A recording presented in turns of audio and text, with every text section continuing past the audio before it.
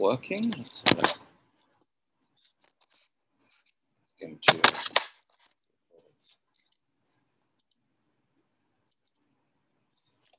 Okay, so we're starting a new series on Hebrews. We had a dip into the Old Testament, and now we're going to the New Testament. I wonder, when I say the word drifting, what images it conjures up.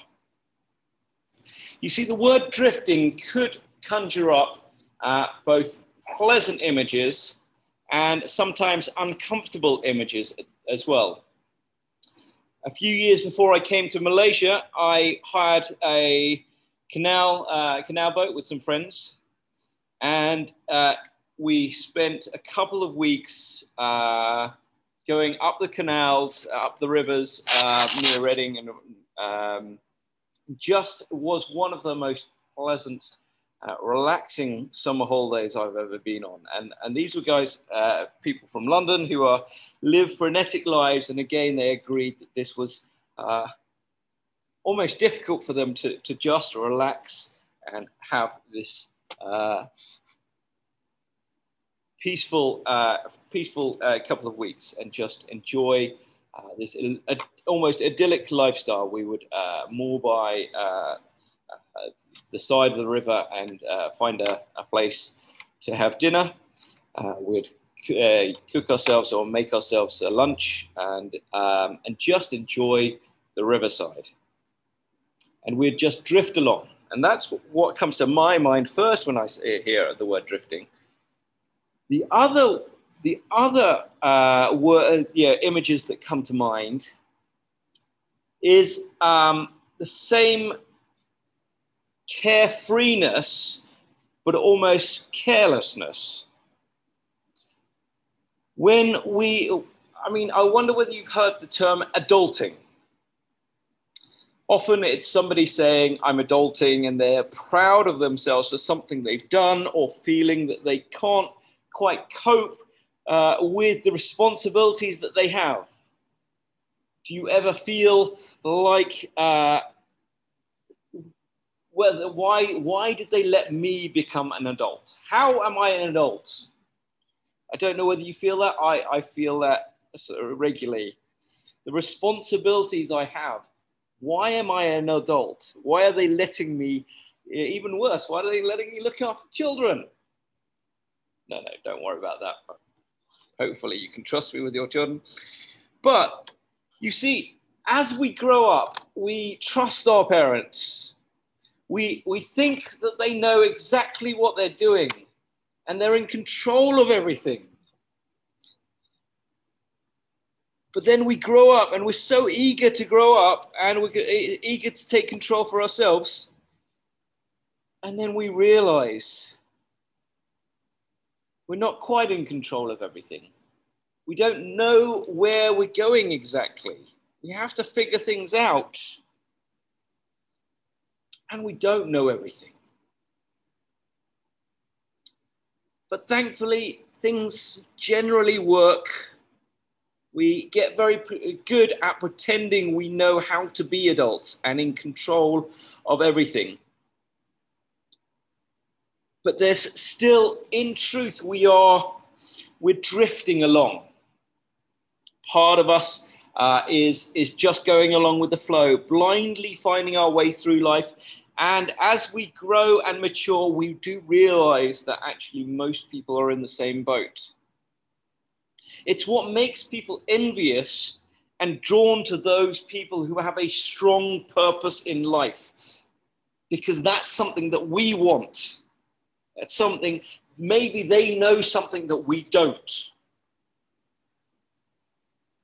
Some kind of anchor, some kind of surety. And obviously drifting through life is a bad thing. Now today's passage, chapter 1, and eventually in chapter 2, start of chapter 2, gives us dire warnings, not about drifting through life, because as Christians, we really should have surety in life. And at the start of chapter 1 gives us that surety, that certainty. But the danger is that we can drift from that. We can just continue to bumble along life as it is and drift from the truth. And at the start of chapter 2, we hear these words, pay close attention lest we drift away from it. Now, that sounds very much like something I would say to my students. Pay attention. And like my classroom, the Bible uses these words sparingly. Because if we use those words a lot, if I said every other minute, pay attention, pay close, special attention, then pretty soon that they would stop paying attention, wouldn't they? So it needs to be something special where the Bible is saying, pay special attention. And not only is it important, it has consequences. And we'll read about those in a minute. So let's, you can either turn to Hebrews chapter 1, or you can listen along. You can look at the screen. It's on the screen. If you can read that small writing. I'm sorry, it's quite a long passage, but it's also got a fair bit of poetic language in that, which is references to the Old Testament. So Hebrews chapter 1, starting at verse 1, going all the way through to Hebrews chapter 2, verse 4. Long ago, at many times and in many ways, God spoke to our fathers by the prophets, but in these last days he has spoken to us by his Son, whom he appointed the heir of all things, through whom he created the world. He is the radiance of the glory of God and the exact imprint of his nature, and he upholds the universe by the power of his word. After making purification for his sins, he sat down at the right hand of the Majesty on high, having become as much superior to angels as the name he inherited is more excellent than theirs. For to which of the angels did God ever say, "You are my son, today I have begotten you"?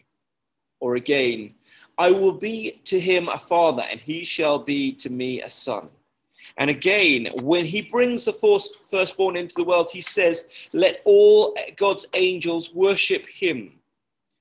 Of the angels, he says, he will make his angels winds and his ministers a flame of fire. But of the Son, he says, "Your throne, O God, is forever and ever. The scepter of uprightness is the scepter of your kingdom. You have loved righteousness and hated wickedness. Therefore, God, your God, has anointed you with oil of gladness beyond your companions. And you, Lord, laid the foundations of the earth in the beginning, and the heavens are the work of your hands. They will perish, but you will remain. They will all wear out like a garment, like a robe, you will roll them up. Like a garment, they will be changed. But you are the same, and your years will have no end. And to which of the angels has he ever said, "Sit at my right hand until I make your enemies a footstool for your feet"? Are they not all ministering spirits sent out to serve for the sake of those who are to inherit salvation? Therefore, we must pay much closer attention to what we have heard, lest we drift away from it. But since the message declared by angels proved to be reliable, and every transgression or disobedience received a just retribution, how shall we escape if we neglect such a great salvation? It was declared at first by the Lord, and it was attested to us by those who heard, while God also bore witness by signs and wonders and various miracles and by gifts of the Holy Spirit distributed according to his will. Sorry about the change over there. Let me pray before we go on again. Father, you have given us your word and preserved it for us so that we can know you. We can know your Saviour. We can know your Son. We can know your character. We can know your salvation. Lord, help us to humble ourselves, clear our minds, and focus on you. Pay attention so that we do not lose out on this great salvation that you have given us, these promises that you have given us. Lord, teach us today so that we can be more like you. In Jesus' name, amen. So, the book of Hebrews was written, well, we don't know who it's written by. Some think it's Paul, others think it's Barnabas or Apollos. Certainly, after studying it a few times, I don't believe it is Paul. It's, although a lot of the teachings are very similar to Paul's, it just has a different tone to the rest of his letters, in my opinion. But it is clear that the author knows the apostles and has spoken to the apostles, and who he is addressing here, we don't know either. But it is clear that his audience, he knows that his audience has a good understanding of the Old Testament, a very good understanding, because the continual references reference something larger. These are continual references all the way through Hebrews to the Old Testament. Now, we start the book of Hebrews. The author starts the book of Hebrews saying that God has spoken to the Jewish forefathers many times and in many ways. And you will hear many people say, and even Christians saying, I wish that God would speak to me. And again, it's that feeling of being lost and needing direction. I wonder whether you've thought to yourself, how great would it be if God were to appear in a burning bush before me and tell me exactly what I should do?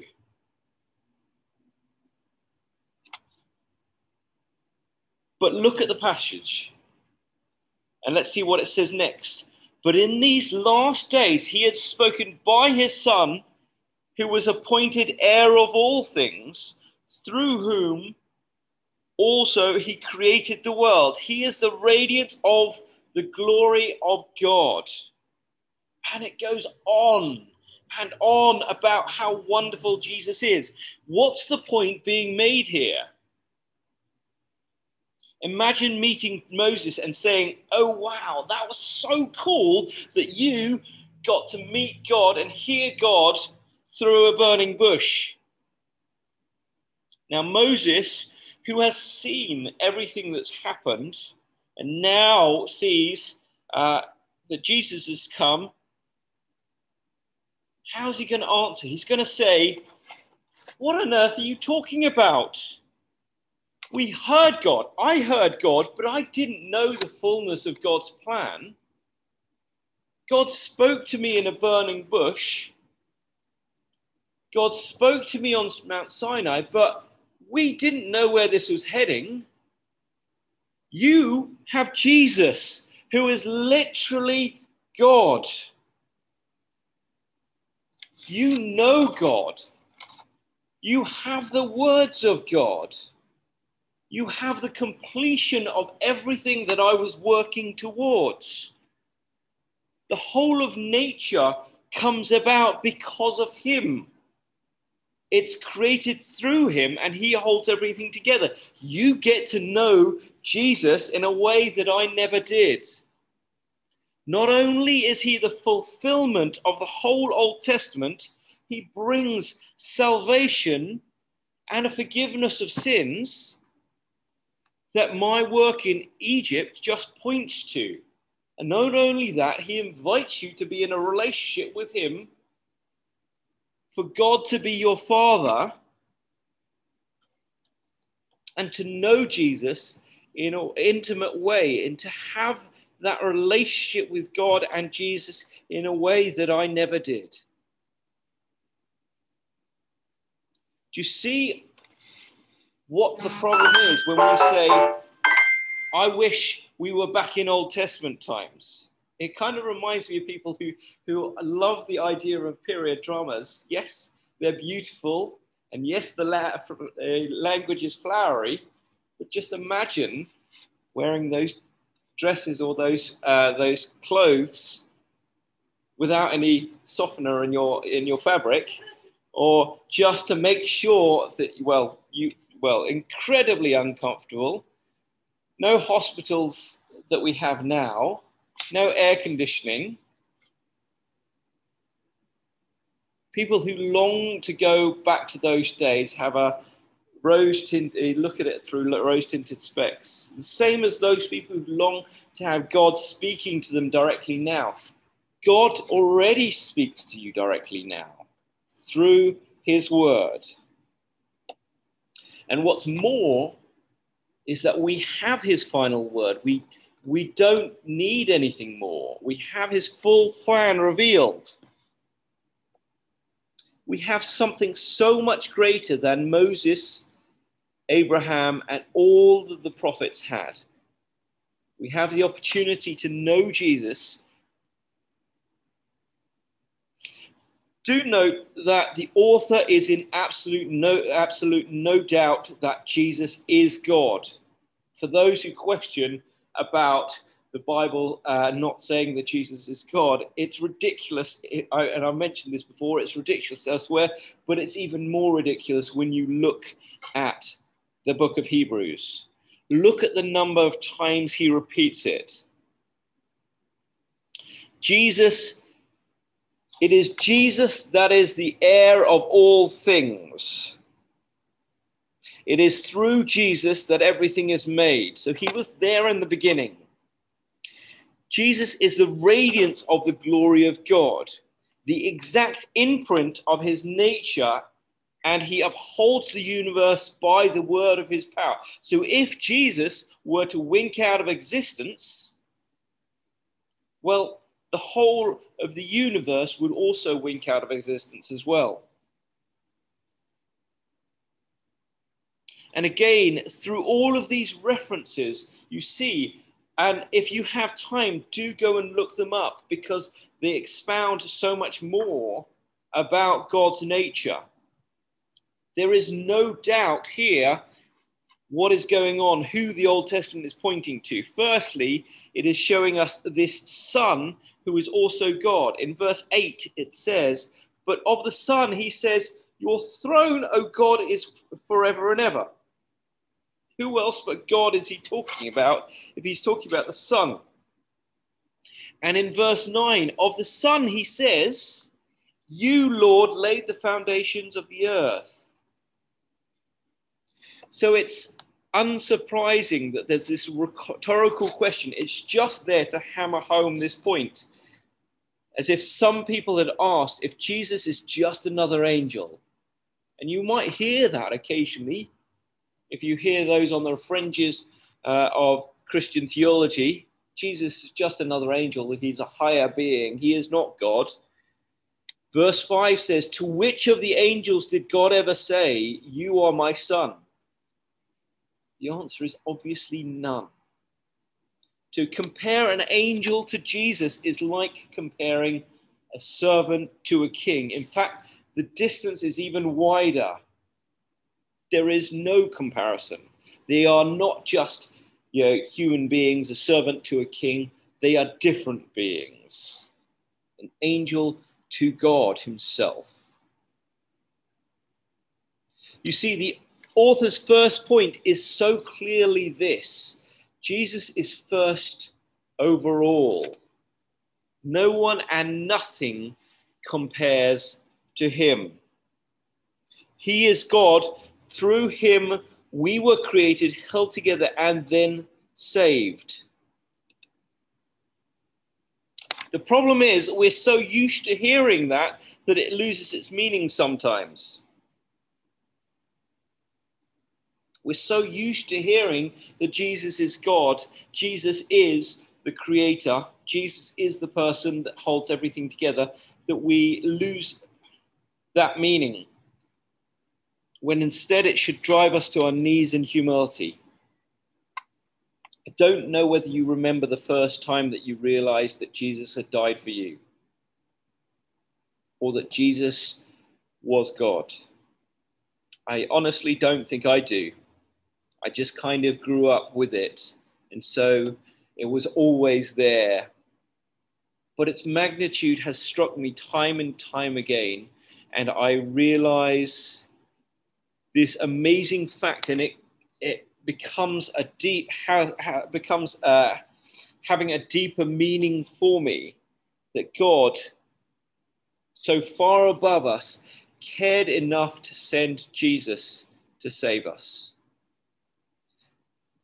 Think, it's not just that God sent Jesus to save us.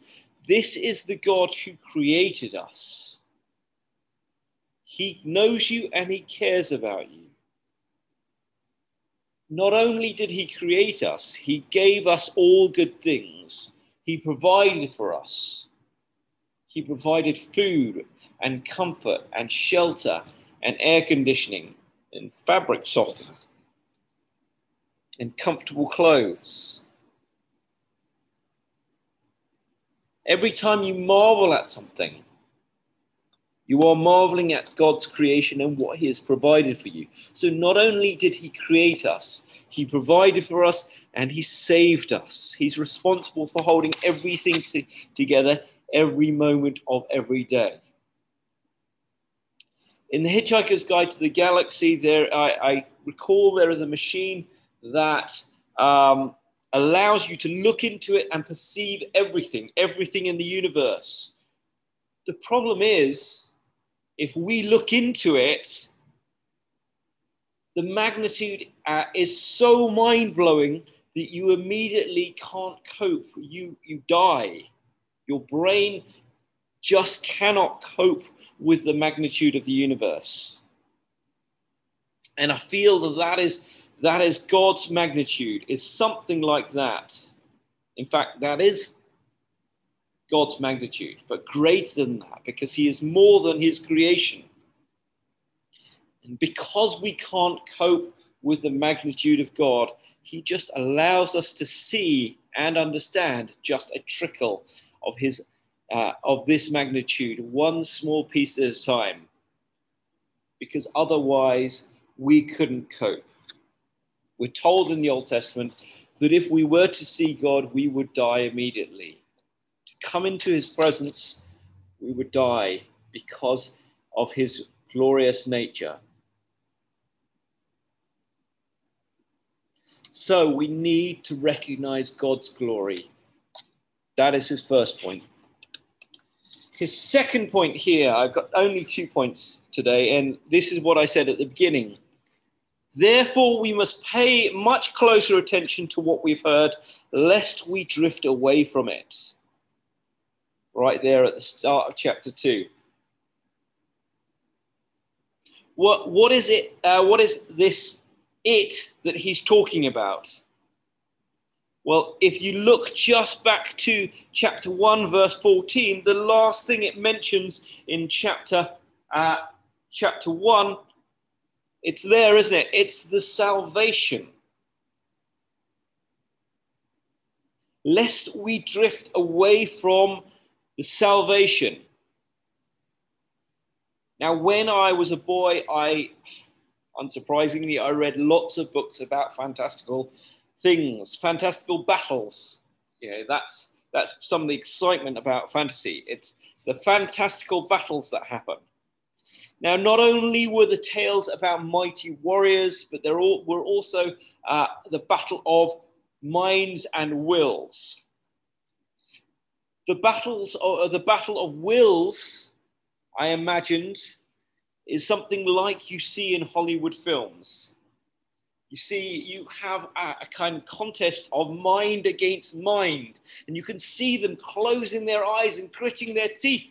And so, you can see the battle they're starting to lose, and then someone says, "Come on," and they get there a little bit. Yeah, they grit their teeth even more, and they win. Well, that's not how a battle of wills happens in real life, is it? Much, much harder than that. In reality, a battle of wills is whether we can stay faithful, whether we can stay true to something over a longer period of time. Maybe it's days or weeks. More often it's months or years. It could be our friendships. It could be our relationships. A love of friends, families, and even partners, seemingly so strong and true once, fades and gently drifts away. See, that is what is being warned about here, that drifting away. You see, this is not Hollywood, where this amazing romance comes through fire and danger, and then the couple go off into the distance, into the sunset, and live happily ever after. It's so often talked about cynically, the happily ever after. Well, that's not as easy as it sounds. That's the hard part. In reality, relationships, to stay close, require work and attention. And so too our love of Jesus. Pay attention lest it drift away from us. And what's at stake? No less than our eternal salvation. And there are consequences listed here as well. Without Jesus being our Savior, we are due the retribution of every transgression or disobedience. And how often we fall, and how often we fail, and how often we are being selfish, or we lose our temper, or we just feel like being mean or callous, or crude or rude, not just not caring, not the witnesses to the loving God that we should be.